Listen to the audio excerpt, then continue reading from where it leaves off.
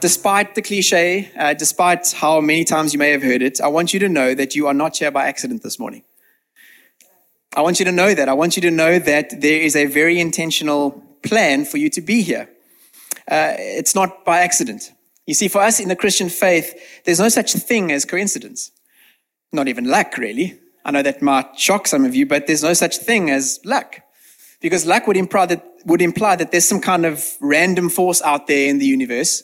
That there's some random chance that if, you're at the right place at the right time, something good will happen. And if you're not, well, that's just bad luck. For us as Christ followers, we believe the absolute opposite of that. We believe that there is a very intentional creator that has some very intentional plans for his children. You could say this morning, friends, that God has an appointment with you. He has a specific plan to meet you here this morning. And the fact that you're here doesn't mean that you're being manipulated by him. It doesn't mean that you're being manipulated by someone else or that you're a victim of, random circumstance. No, it simply means that you've already taken one step closer towards him. So well done. Well done on receiving the invitation, that yes this morning that you said by coming here. Well done. We're really proud of you. And you must know that God has been longing for this time together with you. That's also what we're celebrating in Christmas. And just bear with me. This is all going somewhere, I promise. Whether this is your first time or your 100th time, God loves it when his children gather together as the church to worship him. And this kind of leads me to the subtitle of our message this morning, I guess, which is, hello, my name is Emmanuel. Nice to meet you in person. Nice to meet you in person. It sounds like quite a weird title, and that's not me talking, by the way. My name's Lloyd. Okay, I'm referencing a scripture. It's from Isaiah chapter 7, verse 14. It's a prophecy written about Jesus some 700 years before he was born. This is what it says. Therefore, the Lord himself, not a person, not another organization, not a country, not a spouse, the Lord himself will give you a sign. See, the virgin will conceive, have a son, and name him Emmanuel. For another 20,000 heaven points, what does Emmanuel mean?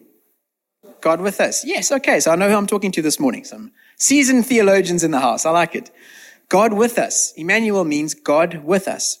And it may seem like quite a strange title, this hello, my name is Emmanuel thing, but I wonder how often in modern society and even, I guess, in modern day Christianity, we get caught up in the notion that God is this man upstairs, the proverbial big guy with a beard in the distance who always seems to have missed his morning cup of coffee.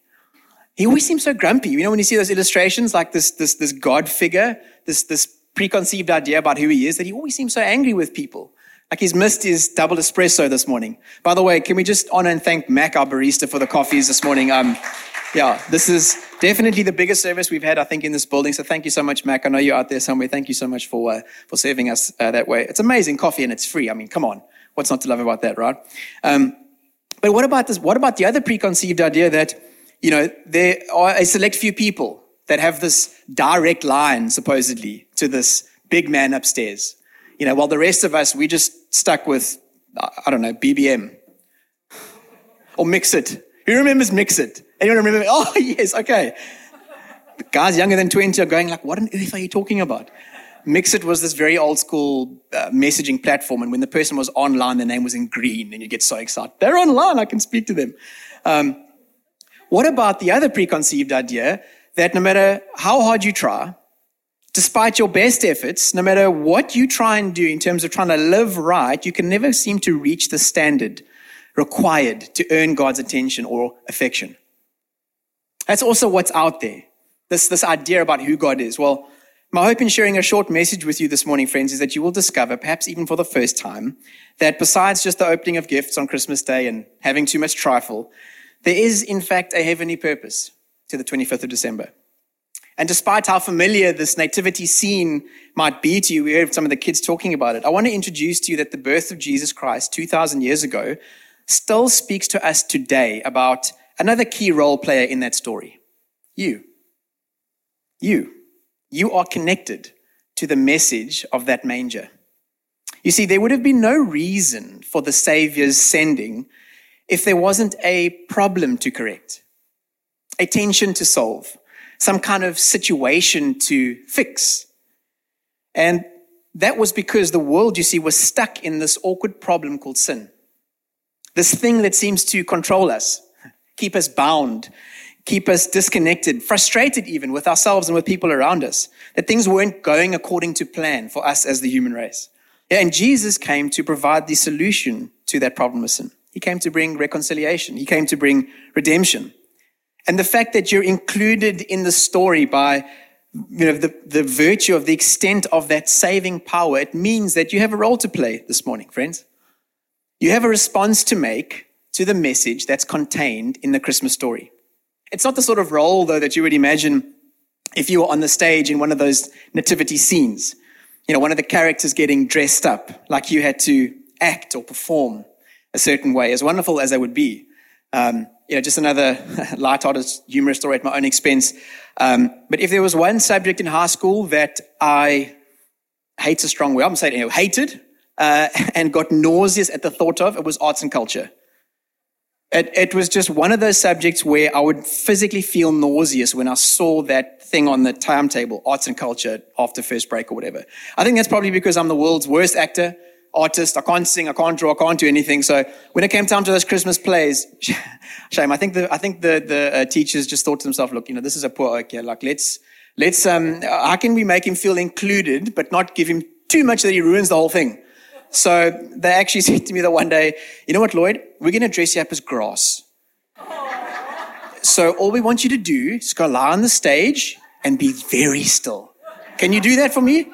And I was like, yeah, I think I can do it. I still hated it. Despite the fact that I lay there for half an hour. But the fact that you're included in the Christmas story and have a role to play doesn't mean that you have some acting to do. It's not that kind of response. It's not that kind of role. You don't have to put on a performance of any kind. I'm going somewhere this morning, friends. Rather, instead of you having to put on a performance, instead of you having to get up onto the stage, the director of the play, the main character himself, Jesus, he wants to step down from the stage for a moment. He wants to pull up a chair next to you. He wants to meet you where you're at, and he wants to say, hello, my name is Emmanuel. I'm the one you've been writing about, thinking about, singing about, getting upset at even from time to time, ignoring. But it's okay. I'm here now, and it's wonderful to meet you in person. That's the message of Christmas. You see, this is what it's primarily about. A loving God, the one who is the creator, the one who is outside of time, made an intentional decision to reveal himself in time, in the person of Jesus, so that he could live the life we couldn't and die the death that we should have, so that we could be in right relationship with him.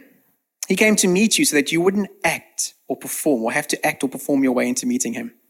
The historical fact of the birth of Jesus is why we are celebrating this day. You can thank the church for that. All over the world, people opening presents is because of the historical fact of Jesus' birth.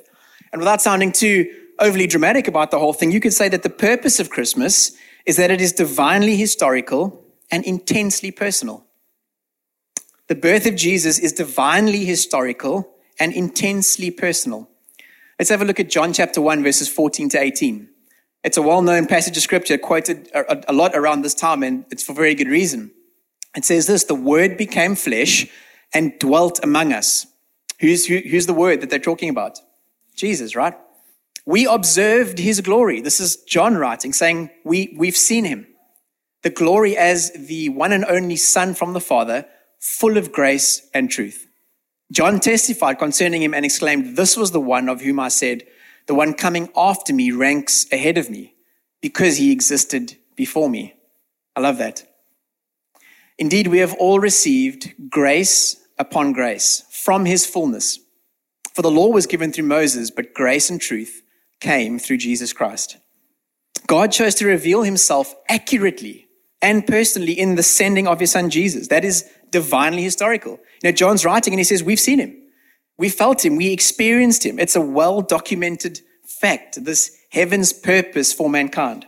If you just think about it for one moment, just think about those gospels. They were either telling a really silly lie or the ultimate truth. Because no one's going to write a letter, right, a few years after an event has happened and say, oh, you know what, I saw such and such a guy do such and such a thing at this time at this place. Obviously, the people in that town are going to go, well, okay, we were there and we don't know what you're talking about, so, myth disproved sort of thing. It would either have to be completely false and really, sillily so, or absolutely true. Because this thing wouldn't have lived 2,000 years later, right, if it wasn't. And so what they're saying is they actually did see him. They touched his hands. They felt the gaze of love in his eyes. They saw the tears roll down his face when he wept.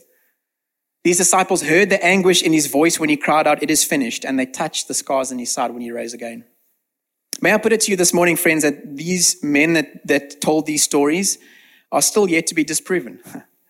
It's a divinely historical fact, the birth of Jesus. And secondly, it's intensely personal. It's intensely personal. God wants you to know him as you are known by him. God wants you to know him as you are known by him. There's no second guessing that this is the ultimate bridge. This story of Jesus is the ultimate bridge between a disconnected humanity and an eternal Father who longs for a relationship with you and me, his prized possession. This was the bridge. Jesus was the gap.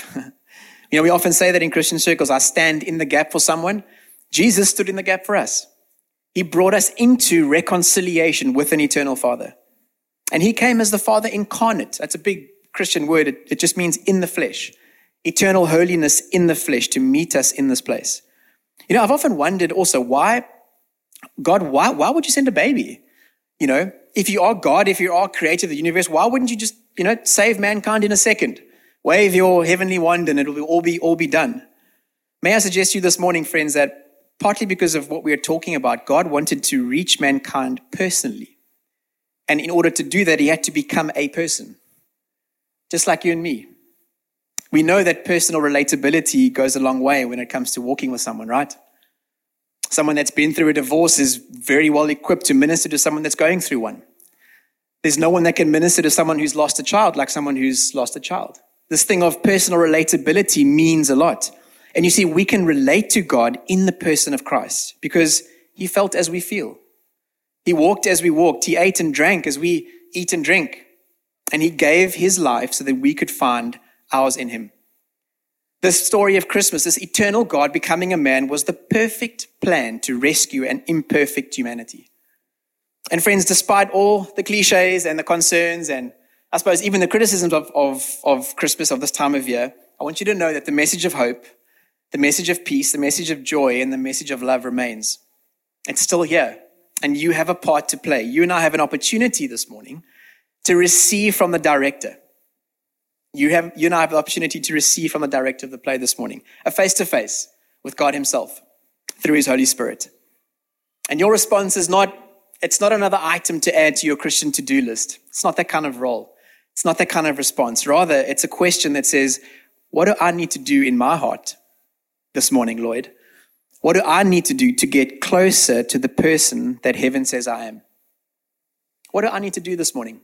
With all of the Christmas message and the things we see around us, what do I need to do this morning so that on the 1st of January, I don't go back to the same experiences that I had coming in here? We always say this in church, that we don't just want you to have a good experience. We want you to have a real encounter. My earnest prayer is that all of us this morning would leave having had an encounter with this eternal God that we're talking about. And I want to help us frame that response this morning because we have a response to make, right? We have a role to play in this story. And I want to help us frame that response by looking at the three wise men who, although are written about in this, narration, they have some amazingly powerful principles that we can apply today that help us in this conversation. And it's from the text in Matthew chapter 2. And I'm going to read a few verses and then we're going to just unpack it together this morning. But it says this, is it Matthew chapter 1? Sorry, Matthew chapter 1. It says, after Jesus was born in Bethlehem of Judea, in the days of King Herod, wise men from the east arrived in Jerusalem, saying, where is he who has been born King of the Jews? For we saw his star at its rising and have come to worship him. A couple of interesting things to note from this text. Firstly, we don't exactly know how many wise men there were, despite what we see in the little pictures and scenes of the story. We don't exactly know how many there were. The common understanding is that there were 3 because there's 3 gifts that were listed. But actually, there's no reference in Scripture for how many. In fact, we know most scholars say that there could have been as many as 12 in the home of Jesus that day. And that's kind of the second interesting point. Notice how it says they went to the home where Jesus was. The Bible says that they entered this house where he was. They weren't at the manger when Jesus was born. This was some time after his birth when these wise men came and brought these gifts. And they probably would have seen Jesus at around about 2 years old, toddler. Imagine. I mean, I'm sure there's many of us thinking here that, I may get down on my knees for a toddler, but it wouldn't be to pay them homage. It would be to give them a hiding of sorts.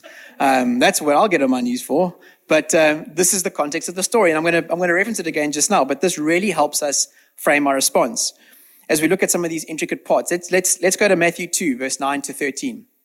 So these wise men go to King Herod. They ask where Jesus is, and after hearing the king, they went on their way, and there it was, the star they had seen at its rising. It led them until it came and stopped above the place where the child was. When they saw the star, they were overwhelmed with joy. Entering the house. Can I ask you to do something cheesy with me this morning? Can you say entering the house? Entering the house. They saw the child with Mary, his mother, and falling to their knees, they worshipped him. Then they opened their treasures and presented him with gifts, gold, frankincense, and myrrh. And being warned in a dream not to go back to Herod, they returned to their own country by another route. It's a beautiful account of how these wise men, these guys were of great knowledge, great influence, great renown, worshipped this young boy, a toddler, as King of Heaven. Kind of changes the picture slightly, when you view it in that sort of context. And so, what did these three wise men know? What did they have intrinsically on the inside that prompted such a response? What were steps that they followed? What were the three things that caused them to be mentioned in the Bible? 2,000 years later, we're still talking about them. What was some of the things that they carried in the inside of them that caused them to respond to the birth of Jesus in this way? Well, firstly, we read in that text that they followed a star to come to the place where Jesus was. There was the follow. There was the follow. It's true, friends, this morning that all of us are following something. Whether we believe it or not, we all have something that guides our decision-making. It forms our belief structure, that guides our steps, don't we? And without going into too much, detail or background in terms of worldviews, I want to do a study of worldviews this morning, but whether you have a naturalistic worldview, a monistic worldview, or of course a theistic worldview, there is something to which you ascribe value. There's something to which you ascribe value that governs the way you interact with yourself and with the world around you. And of course, we have to give a reason for why we ascribe value to that particular worldview, don't we? There has to be a reason why we hold these set of beliefs as true. And in looking at the story of the wise men, I wondered how many of us this morning have been following something, but yet haven't quite found what you're looking for. You were following something that you thought would bring you to the place of inner peace, but it hasn't. You felt for a while the sense of incompleteness in some way. You know what I mean? You know what I mean. No matter how many businesses you acquire, no matter how many people you get in your corner, no matter how much fame you get to your name, it hasn't brought you the soul satisfaction that you know you need. It's like you've followed what looked like a star, but it hasn't brought any true light in your life to lead your way. Maybe this morning, if I could get a little bit prophetic, don't worry, I'm not going to bust out in song. If I could get a little bit prophetic, God might be saying to you this morning, friends, please don't substitute the star for a stereotype. Please don't substitute the star for a stereotype. Don't stop short at the true value of Christianity because you followed something that could never replace the life-giving presence of God in your life. Please don't stop short. I want to encourage you this morning. Please know that Jesus will reveal himself to you. In fact, he already has. So just look up. The wise men looked up and they saw the star. Just look up. Look up and follow the true star that takes you to the light of the world, the person of Jesus Christ. Isaiah 9 verse 2. How's this for a prophecy? The people walking in darkness have seen a great light. A light has dawned on those living in the land of darkness. Friends, this morning, the light of the world is Emmanuel. He's saying, it's nice to meet you in person. I'm the one you've been looking for. I'm the one you've been waiting for. Hebrews 1, verses 3 to 4, in explaining who this Jesus is, says, the Son is the radiance of God's glory. We could spend all day just on that. The sun is the radiance of God's glory, the exact expression of his nature. The exact expression of his nature. God is in the birth of Jesus Christ, sustaining all things by his powerful word. After making purification for sins, he sat down at the right hand of the Majesty on high. So he became superior to the angels, just as the name that he inherited is more excellent than theirs. Friends, let's not substitute the star for a stereotype this morning. And I promise we'll do whatever we can as a church to shine as bright a light as possible on the true star, the light of the world, the Lord Jesus Christ, so that you can see him for who he is. Amen. Secondly, the wise men not only followed the star to come to where Christ was, but they found him where he was. The find. And I was wondering about the scripture again this morning, and I wondered if you've ever embarked on a journey of following Jesus. Maybe it's for the first time, or maybe you've been following him for a while. I wonder if you would expect to find him in the way that you imagined. You know, I know in my own life, God has revealed himself to me time and time again in ways that I didn't expect or could never have imagined. You know, like when I trusted God for a breakthrough in some area, and instead of providing the breakthrough, he closed the door. I'm going, God, what are you doing? You know, I'm trusting you for this thing. I'm serving you, I'm following you. I'm doing everything I can. It's that thing earlier that I was talking about, trying to earn God's affection. Or I said, God, thank you so much for this thing that I've been trusting you for. And then he seemed to take it away. And I thought this thing was going to be here to stay. And there were times in my life, seasons, where I missed the miracle simply because it didn't come packaged in the way that I would have expected it to.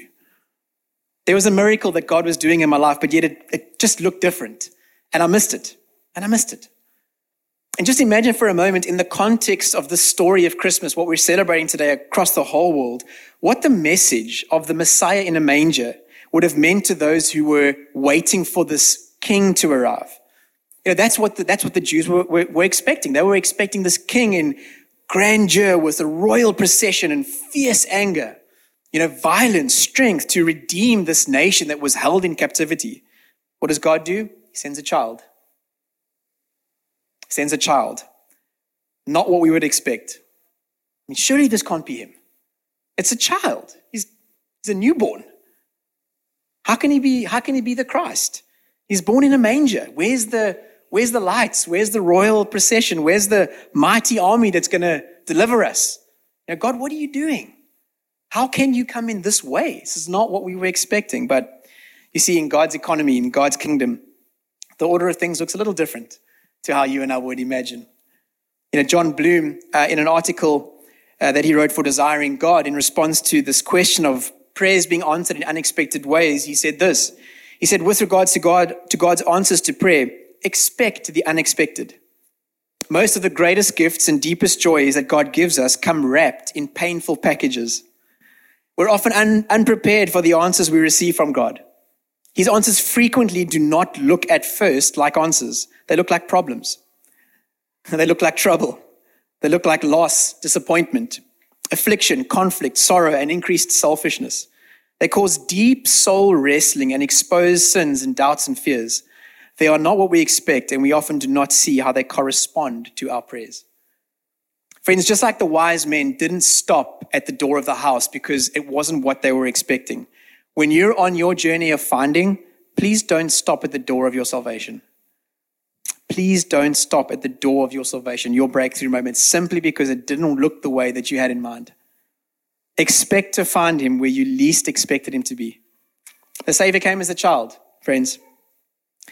Foolishness to those who didn't perceive him, worthy of worship to those who were open enough to receive him as Lord. Don't stop at the door and miss the invitation. Please enter the house. Please enter the house this morning and you'll find the Savior.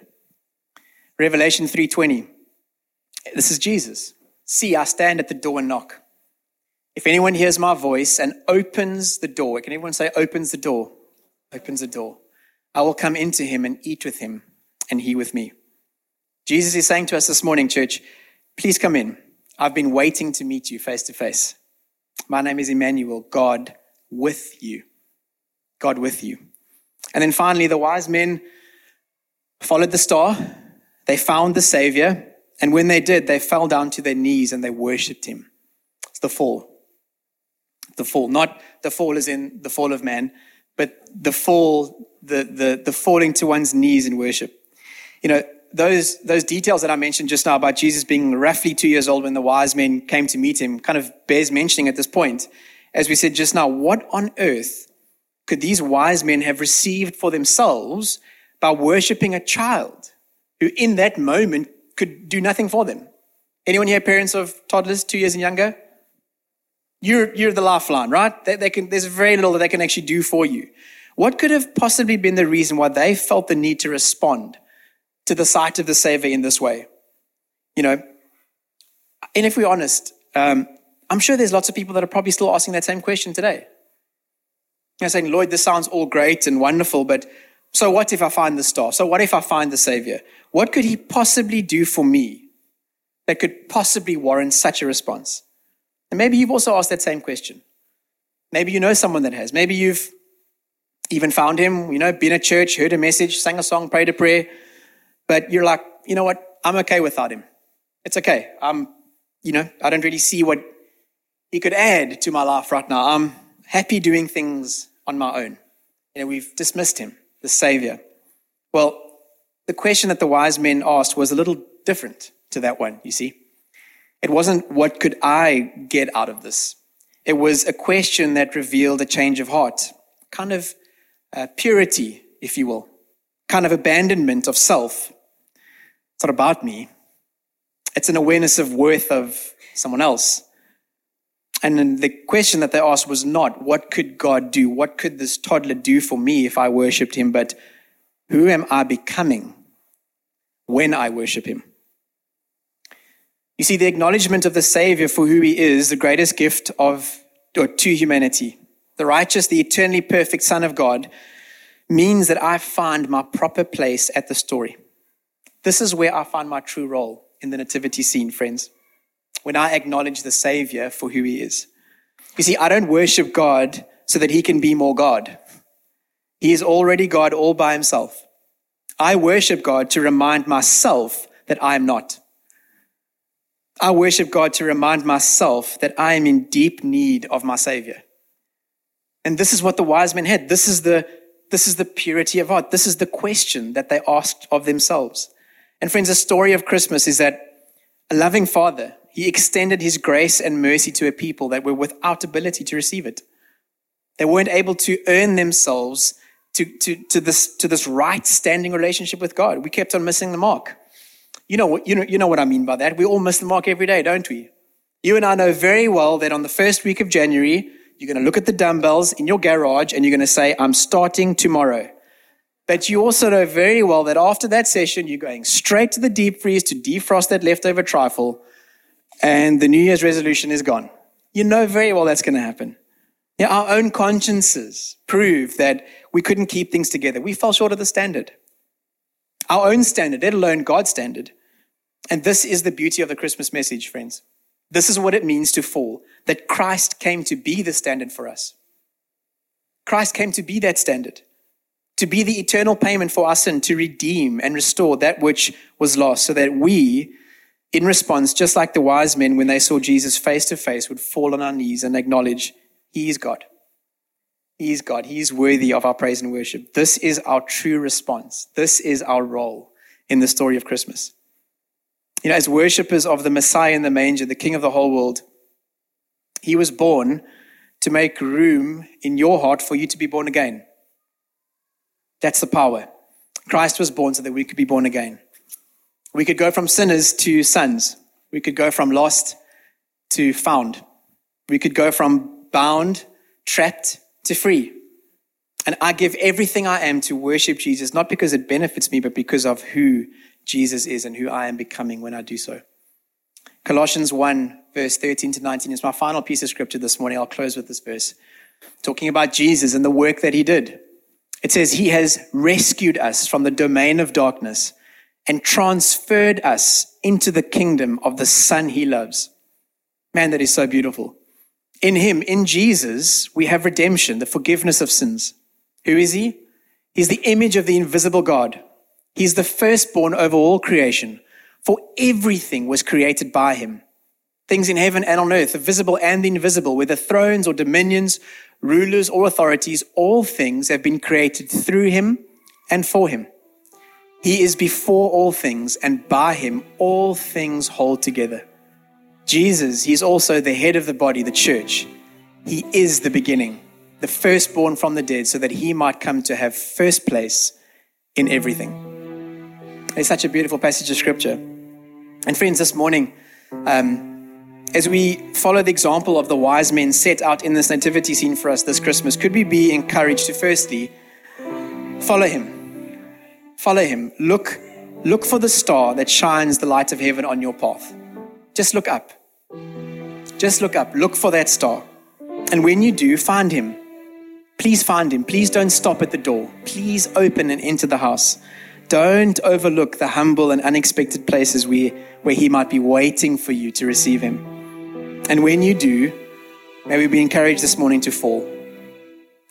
Just fall in honest, authentic worship and say, Christ the Redeemer, the chosen Son of God, is first place in your life. Amen. Church, could you stand with me as we close this morning in a word of prayer?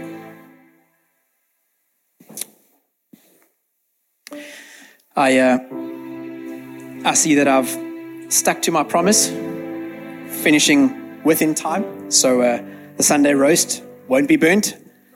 Don't worry. Eskom also, by the way, wishes us a Merry Christmas. No load shedding. So from our substation to your home, thank you, Eskom. We do appreciate that this morning.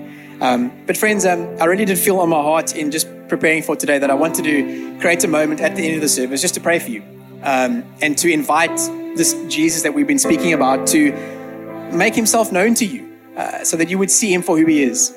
And I'm not going to make this a long and drawn out and complicated thing, but I would like everyone just in a moment of worship, just to close your eyes and bow your heads with me just for 1 second, just as a way of honoring the moment and honoring those around us. I want to ask the question this morning that if you are here for the first time or in any church and have been thinking about this Jesus that people have been speaking about, maybe you've heard about him 100 times before, but you're standing at the door.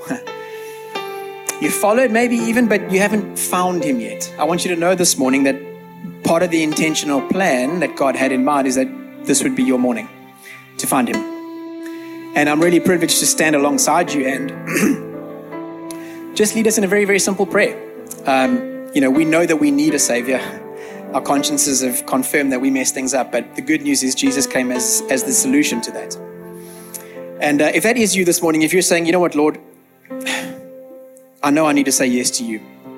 I'm not going to embarrass anyone in any way, but I would like just a response of some kind. If that is you, would you mind just raising your hand, just very, very briefly, long enough for me to see it, and then you can put it back down. Just say, you know what, Lord, today is my day for saying yes to you. I'm saying yes. I've done things my own way, and it hasn't worked out, but today is the turning point. This Christmas will be me being born again. Thank you so much. I'm going to take a moment and pray, and if you wouldn't mind just following after me, you can pray out loud or pray quietly in your heart. And church, if you wouldn't mind just praying along with me, just in support of those that raised their hand, I would really appreciate it this morning. It's a very, very simple prayer. It simply goes like this, and you're welcome to just repeat it after me. Just say, Lord Jesus, I thank you that you came to save me. Forgive me of my sins and set me free. This morning, I receive you as Lord and Savior. Come into my life, make me new, and make me clean. Holy Spirit, please help me live this out the rest of my life. In Jesus' name, amen. Church, can we give God a shout of praise and worship this morning?